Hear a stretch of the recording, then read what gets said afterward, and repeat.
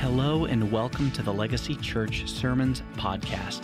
At Legacy Church, we help people find their identity in Jesus and their place in His mission to impact the world through the gospel. We ask that you grab your Bibles, listen up, and we hope that you hear a great word from the Lord today. I don't always wear a red t-shirt on stage, but when I do, I make sure it has an alpaca on it. It's a rule of life, rule number 72. It says alpaca box is what it says on it, so make sure you grab a box and you pack it, and you bring it back at some time in the future. Thank you guys for leading that, Teresa Christoph especially for planning and helping lead out Christmas in July. All right, church, you got your Bible? I hope you do. We're getting close to the end of our Summer in Psalms series, Songs from Zion, and we have looked at a lot of different themes throughout the summer. We've looked at the theme a lot of trusting God in dire days or tough circumstances when it seems a little scary to trust, to still trust. We've looked at the theme of God surrounding us and realizing that we're not alone. We've been reminded not to be people who worship out of habit, or just only out of habit, but with no heart, because we'll find ourselves to be spiritually empty on the inside, even though we're doing the practices, if we're not truly engaging the Lord with our heart. Today, we're going to look at the theme of confession and repentance. Happy Sunday. Glad you came here today, yes?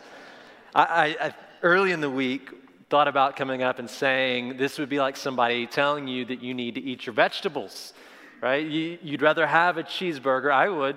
You can save your cheeseburger for later, but the vegetables are full of nutrients. They're full of the good stuff that keeps you healthy. You need it. It's vital for you. Yeah, so vitamins are for, says Randy. Double cheeseburger for you. But I was thinking about it more throughout the week, and I became increasingly convinced that confession and repentance are really more like the meat and potatoes. They are the center of our plate. They are the main course when it comes to the Christian life. If you think about that. I think about prayer and Bible study and singing. That's the stuff that we talk about a lot, we focus on a lot. I like to talk about a lot. But those things, to me now, I think of them more like at Thanksgiving dinner. It's the mac and cheese and the green bean casserole and the chocolate chip pecan pie.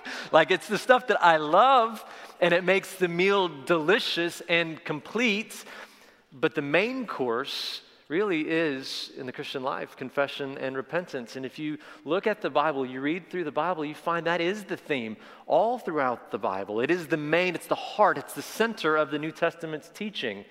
Think about John the Baptist, who came before Jesus as the forerunner to prepare the way for the coming of the Lord. And he would go out, and the message he would give people is, repent, for the kingdom of God is at hand. Turn from walking in your way and turn. Don't miss Jesus coming. And then Jesus would come, and when he began his public ministry, his first message is a message of repentance. And then at Pentecost, the message that the Holy Spirit used to launch the church out into the world was the message that first declares the work of Jesus Christ, and then in response doesn't say, now that you've heard about Jesus, everybody huddle up in a group and sing.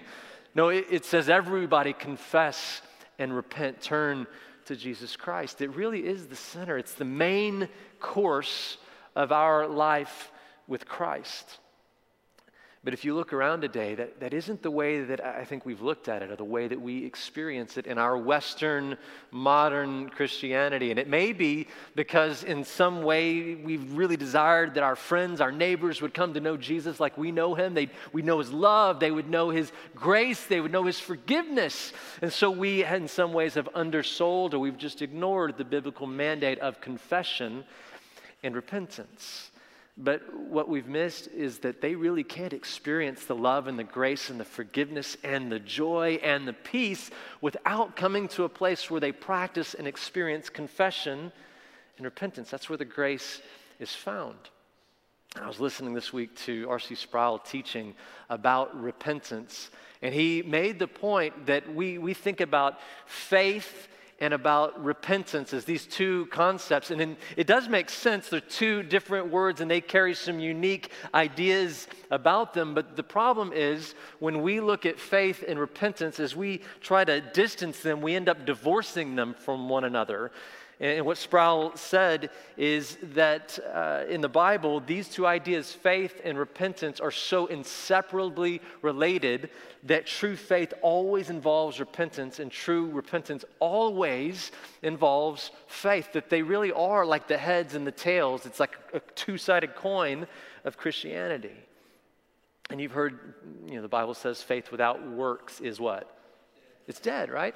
Well, I tell you, faith without repentance is just kind of a feel-good spirituality, and repentance without faith is just self-help. You get that? Does that make sense?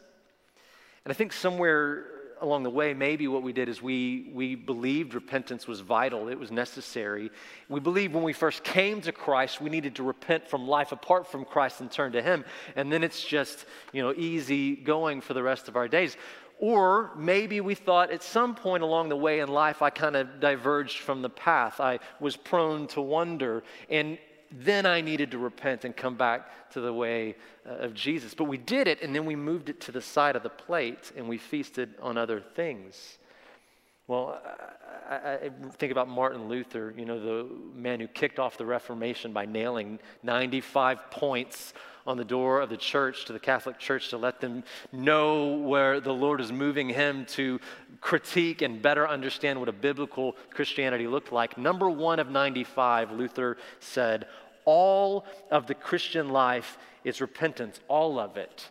Turning from sin and trusting in the good news that Jesus saves sinners aren't merely a one-time inaugural experience, but it's the daily substance of Christianity. The gospel is for every day and every moment, so repentance is to be the Christian's continual posture. All of the Christian life is repentance, which seems to be pretty accurate when you read the Bible. It seems to be the greater summary of the greater New Testament's teaching and encouragement to the Christian and how to live our lives. And if that's true, and if we can come to a place where we go, yeah, I can kind of see that theme as constant running throughout the Bible, and it's just in every book of the New Testament, then all of us probably need a deeper understanding, a greater understanding of what repentance is and what it looks like in our daily lives and how we can make it a continual practice and actually experience in it real joy, real freedom, and real peace in Christ. And so this morning, Psalm 51 will be a help for us. So grab your Bible and turn to 2 Samuel 12. Yes, I said 2 Samuel 12.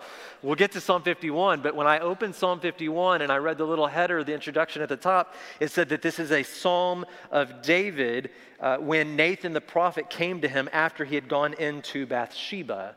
So there's a context of the psalm that points us immediately to 2 Samuel chapter 12. That's where we'll start today. The context of our psalm is David's affair, his sin with Bathsheba, and his plot and his actions to do away with her husband Uriah. It's about David being caught in that sin and how he responds in the moment when the sin is put in front of him. And now 2 Samuel chapter 12, verse 1. This happens almost a year after David's sin with Bathsheba, and we know that because the end of chapter 11 says that the child was born, and back in Bible days, it took around 9-ish months for a baby to grow and be born, and I learned that in seminary, and so I could teach it to you today. So about a year has passed. I'm so smart. Say it again. What was that? Oh, yeah. He said I was so smart. For the record, somebody write it in your notes. Here's what happens about a year later. That's important to keep in your mind for a moment. About a year after sins were committed, Nathan the prophet comes to David and basically says, I heard something, David. I heard something recently and you need to hear about it. Can we get coffee? And David says, yeah, come on by. And at this point, all of this time has passed, 9+ months have passed, and David doesn't believe anyone really knows about his sin, except for Bathsheba and maybe a few accomplices who helped make things happen administratively along the way. But as far as David is concerned, his sin is hidden and no one really knows. And then Nathan shows up for coffee. Verse 1, Nathan says, this is a story I heard. There are 2 men in one city, and one was rich and the other was poor. Well, the rich man, he had great many of flocks and herds, but the poor man had nothing except one little ewe lamb, which he bought and he nourished, and it grew up together with him and his children. It would eat of his bread and drink of his cup and lie in his bosom. It's like a daughter to him. It was like a member of the family. Well, in verse 4, the rich guy who has herds and herds of sheep, he had some people coming in town to hang out, and he wanted to throw them a party, throw them a feast, and so he needs to cook a lamb dinner. So he goes to the poor guy's family, the one with the one little lamb, and he takes it to prepare this one for the feast because he can, because he's powerful, and because no one can stop him. So he takes the one lamb, brings it home, slaughters it, cooks it, and serves it to his guests. David hears this story. Nathan says, I heard this thing. You need to hear about this. David hears this story. Verse 5, his anger burned greatly against the man. And he said to Nathan, as the Lord lives, surely the man who's done this deserves to die. He must make restitution for the lamb fourfold because he did this thing and he had no compassion. And I don't know how long Nathan paused, but he looked David square in the eyes and piercingly looked beyond his eyes into his soul, and he said, you are the man. Now, you can only pull this like one time as a pastor. Next time Nathan shows up and tells an elaborate story and says, you are the man I'm talking about, David's done. He's like, David's not home. No meetings with me anymore, Nathan. I could pull up, tell you guys a story and say, I was really talking about you. I could do it once, but if I did it twice, you'd quit coming. You go, this guy's always messing with us. But Nathan does it. He looks at him and says, the whole thing is about you and your hidden sin. Listen, please. Everybody sins. Period. But it's what you do when you're confronted with your sin that makes all the difference between life and death. Do you hear me? Every one of us sins, but what we do when facing our sin makes all of the difference. And what happens next is what makes David a man after God's own heart. When we get caught in our sin, there's usually one of four typical responses that we have. I've done them all, you've done them all. One thing we do when we're facing our sin is we hide, right? We pretend it didn't happen. We deny it happened. We hide from other people, but we even try to pack it down and hide it from ourselves and forget that the thing happened. We hide from our sin. I don't want to deal with it. I don't want to admit it. Let's just put it away. Another time when we are confronted with our sin, we might not hide, but we might rationalize. We might say, it wasn't that bad of a sin, and it was just one time, and I've seen people who do that thing all of the time, and so, my goodness, I'm not that bad of a person. It was just one thing, and we're not going to deal with it anymore. We'll move on with our life. I've done that. You've done that. Other times, we're confronted with our sin. What do? We shift blame for our sin. Someone else made me do it. It wasn't my fault. Something happened in my past that has caused me to act the way I act now. It's their fault. Someone made me do it. Think about this. This is how we respond all of the time when we face our sin, when we're confronted with our sin. This is what happened. Think about this in the Garden of Eden. This is what happened with Adam and Eve. They had all three of these, didn't they?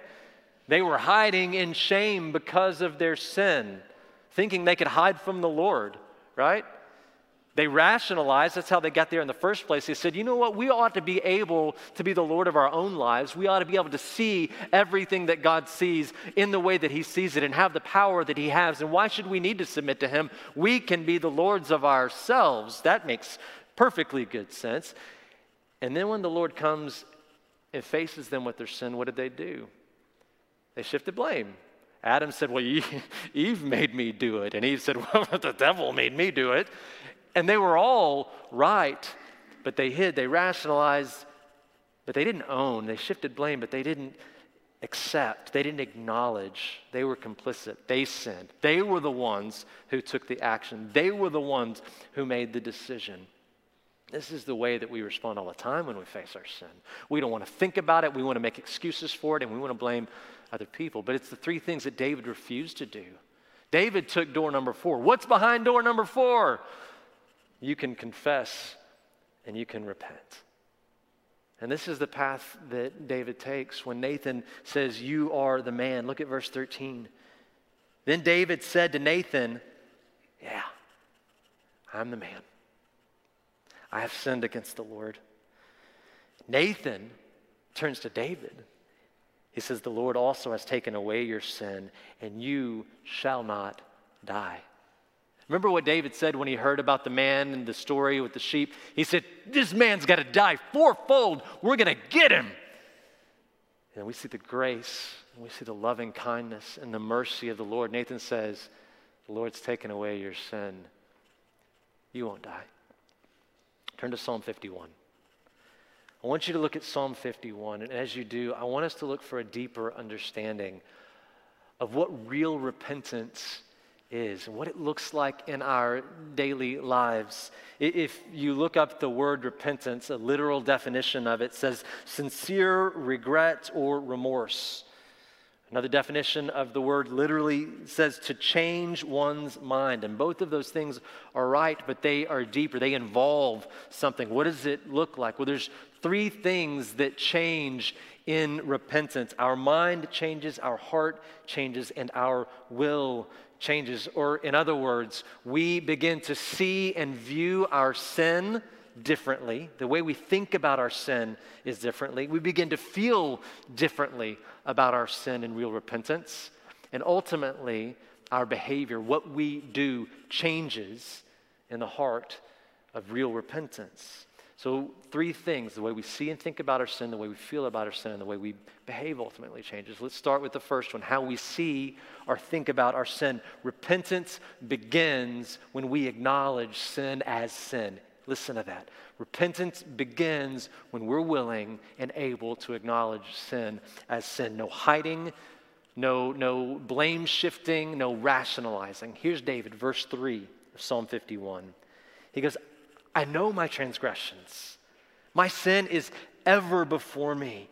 Against you, you only I have sinned and done what's evil in your sight. God, you're justified when you speak and blameless when you judge. Behold, I was brought forth in iniquity, and in sin my mother conceived me. Verse 6, behold, you desire truth in my innermost being, and in the hidden part you will make me know wisdom. Until now, for 9+ months, David has been rationalizing his sin to himself.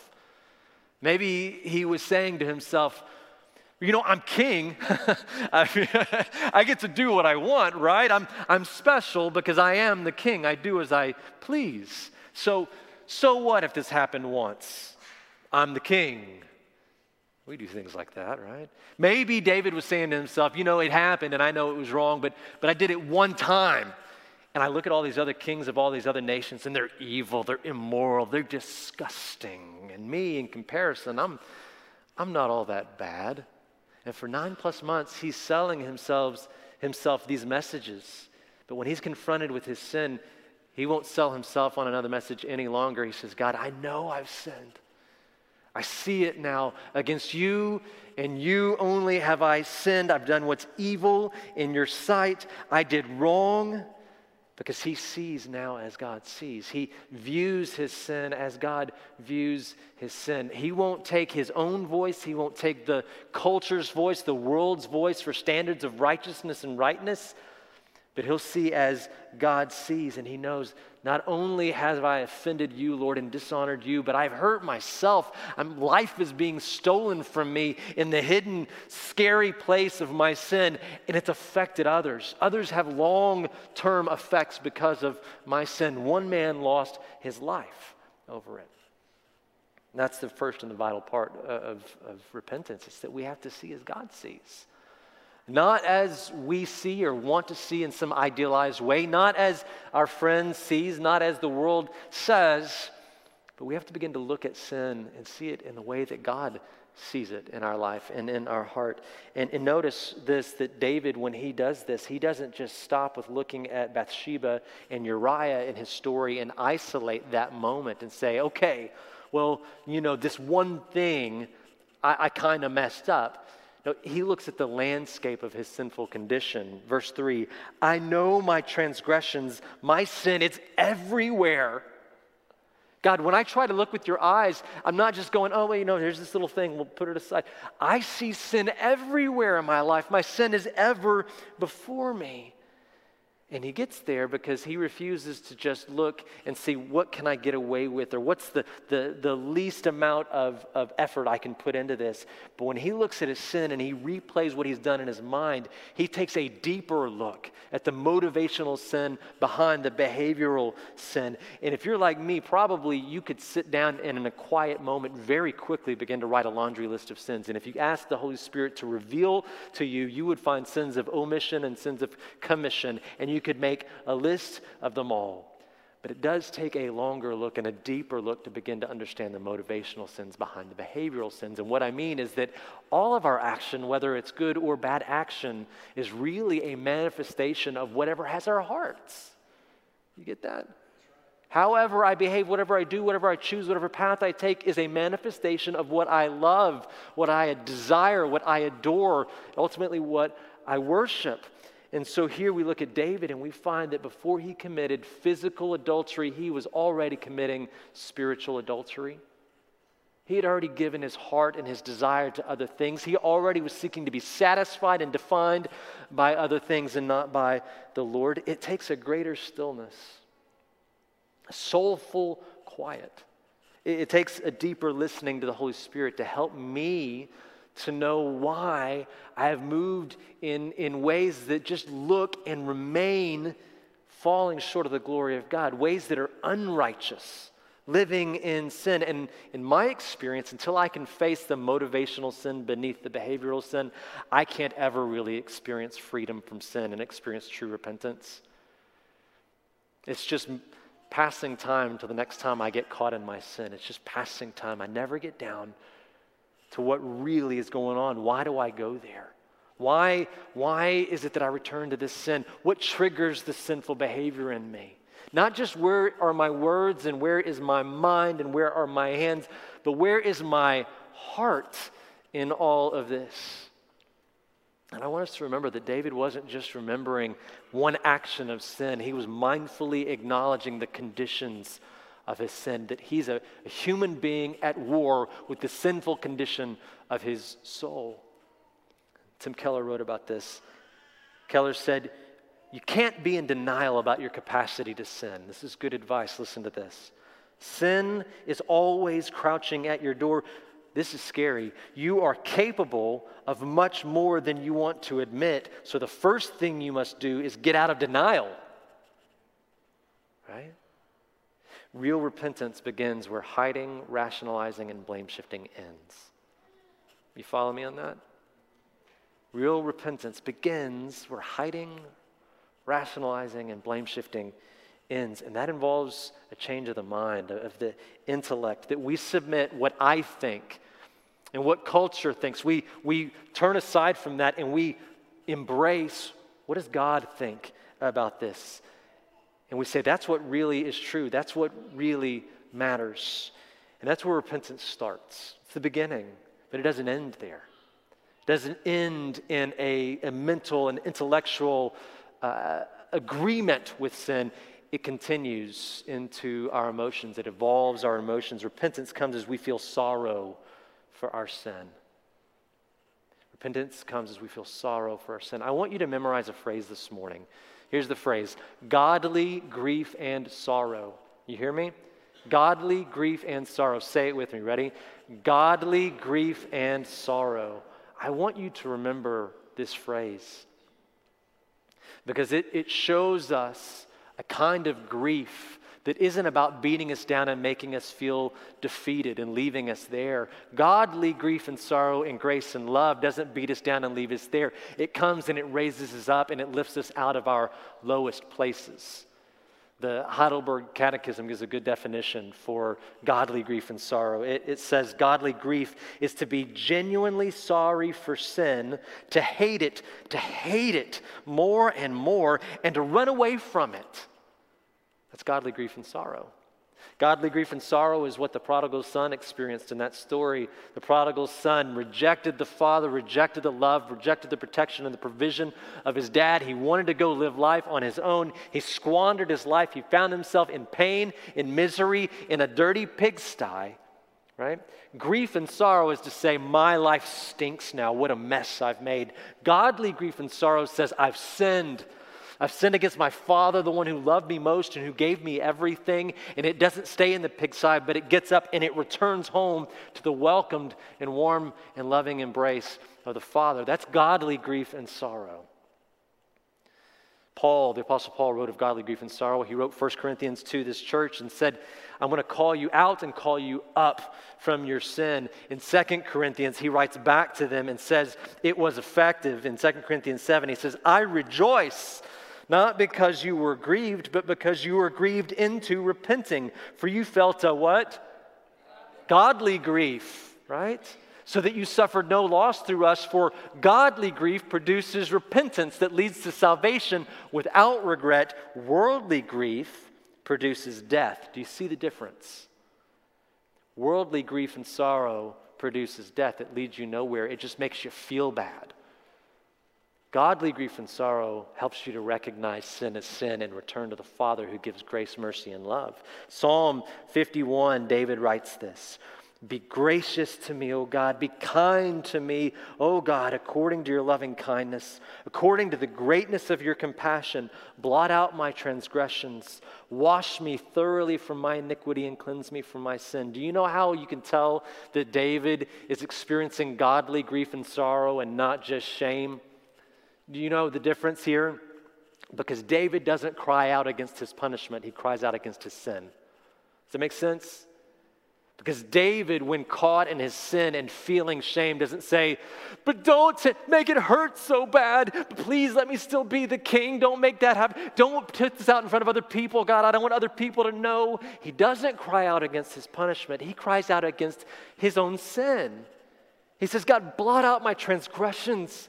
I can't stand it. It's been killing me for 9+ months. I've been dying day after day. So wash me thoroughly. Cleanse me, God. His heart is so broken over his sin. He says, God, against you and you only have I sinned. And this is something only the Holy Spirit can produce in our lives. You can't manufacture it.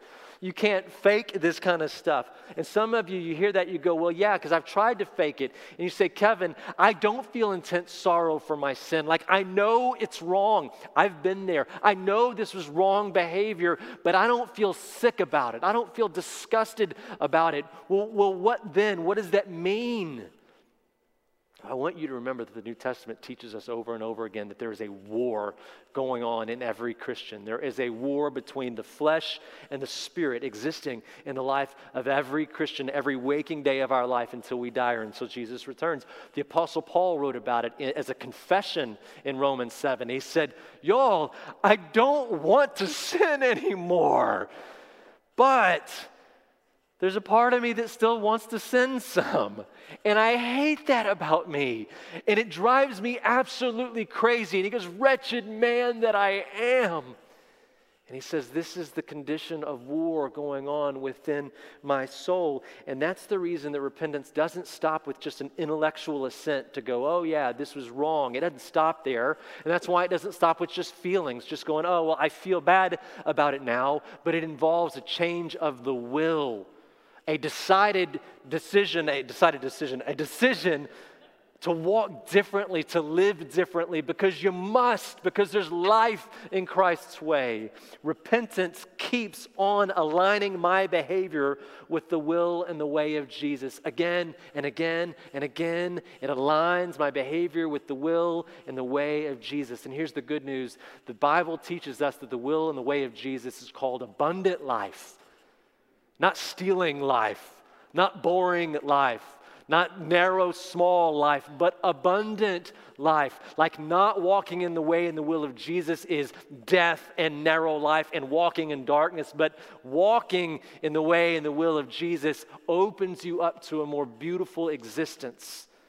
Reaching towards the potential of humanity that you cannot experience apart from the will and the way and the grace and the power of Jesus Christ at work in your life. There is an eternal difference between regret and repentance. Do you hear me on this? Regret just feels bad for past sins. Repentance runs away from past sins.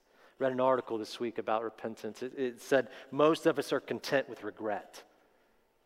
We're content with that. We just want to feel bad for a while, have a good cry, enjoy the cathartic experience.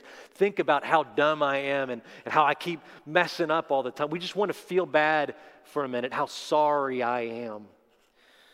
We really don't want to change. We don't really want to live differently. We don't want to do the work to live differently. We don't want to let go of the things that we've been holding onto that we've defined ourselves by, right? Here's David, verse 7. God, purify me with hyssop, and I shall be clean. Wash me, I shall be whiter than snow. Make me hear joy. God, make me hear gladness. Let the bones which you've broken rejoice. That's weird, and we'll come back to it. Verse 9, hide your face from my sins and blot out all my iniquities. Create in me a clean heart, O God, and renew a steadfast spirit in me. Don't cast me away from your presence. Don't take your Holy Spirit from me. Instead, restore to me the joy of your salvation and sustain me with a willing spirit.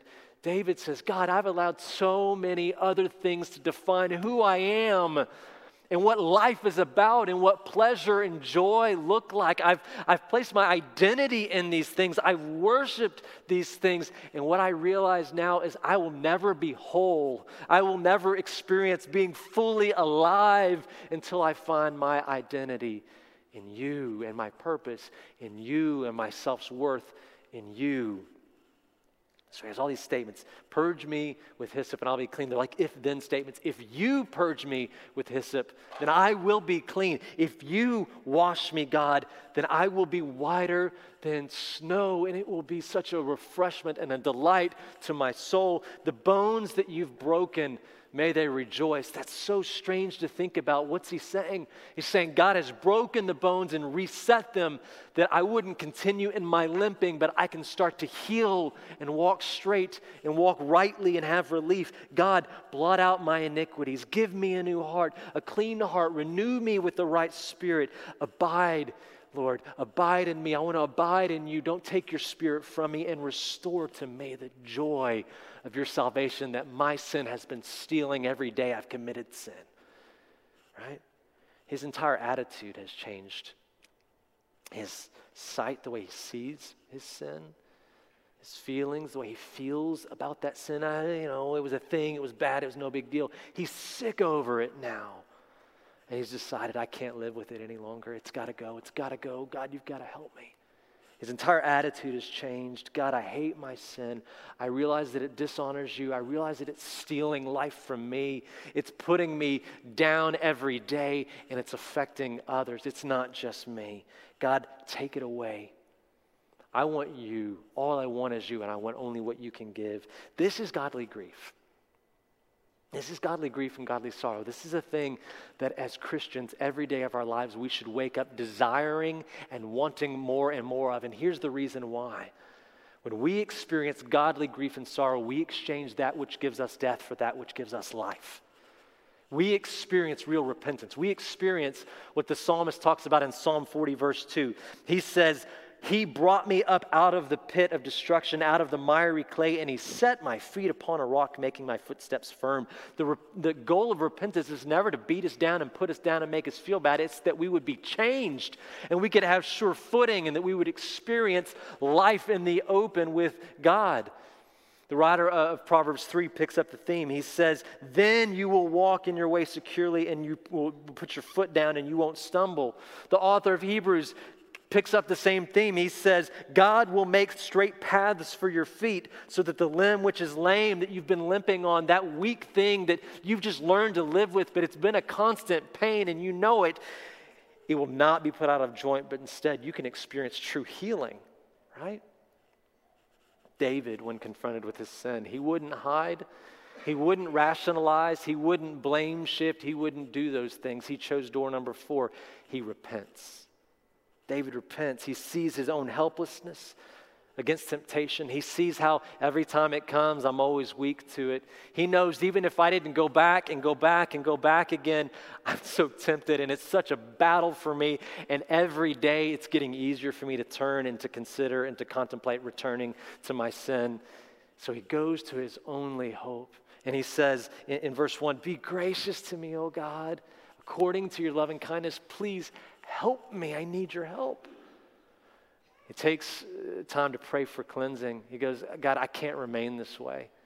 The mold is taking over. The rot is taking over in my soul. So purify me with hyssop and I shall be clean. Wash me. He doesn't make light of his sin. He takes it deathly seriously. I have sinned. I've done what's evil in your sight. You're justified when you speak. You're blameless when you judge me. Like, I'm not going to say, oh, it's not that bad because people say it's not that bad. God, you need to take it easy. Or church, you need to take it easy. He goes, no, it is bad. And God, you are right. I take it seriously.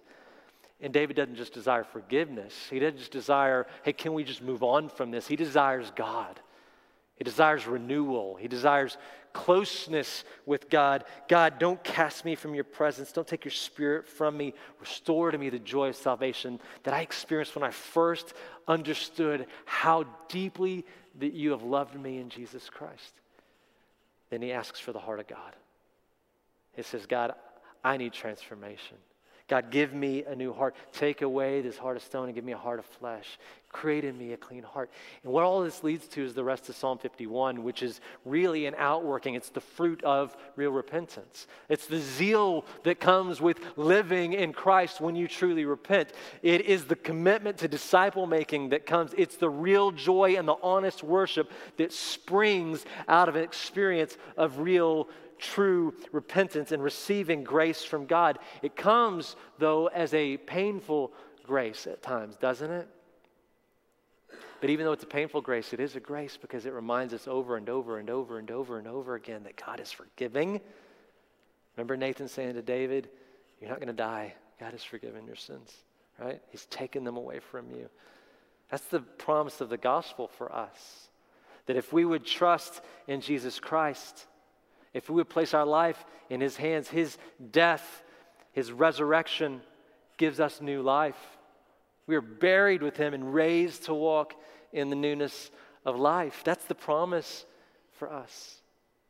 If only we would turn to him and repent. This is why Luther said all of the Christian life is repentance, right?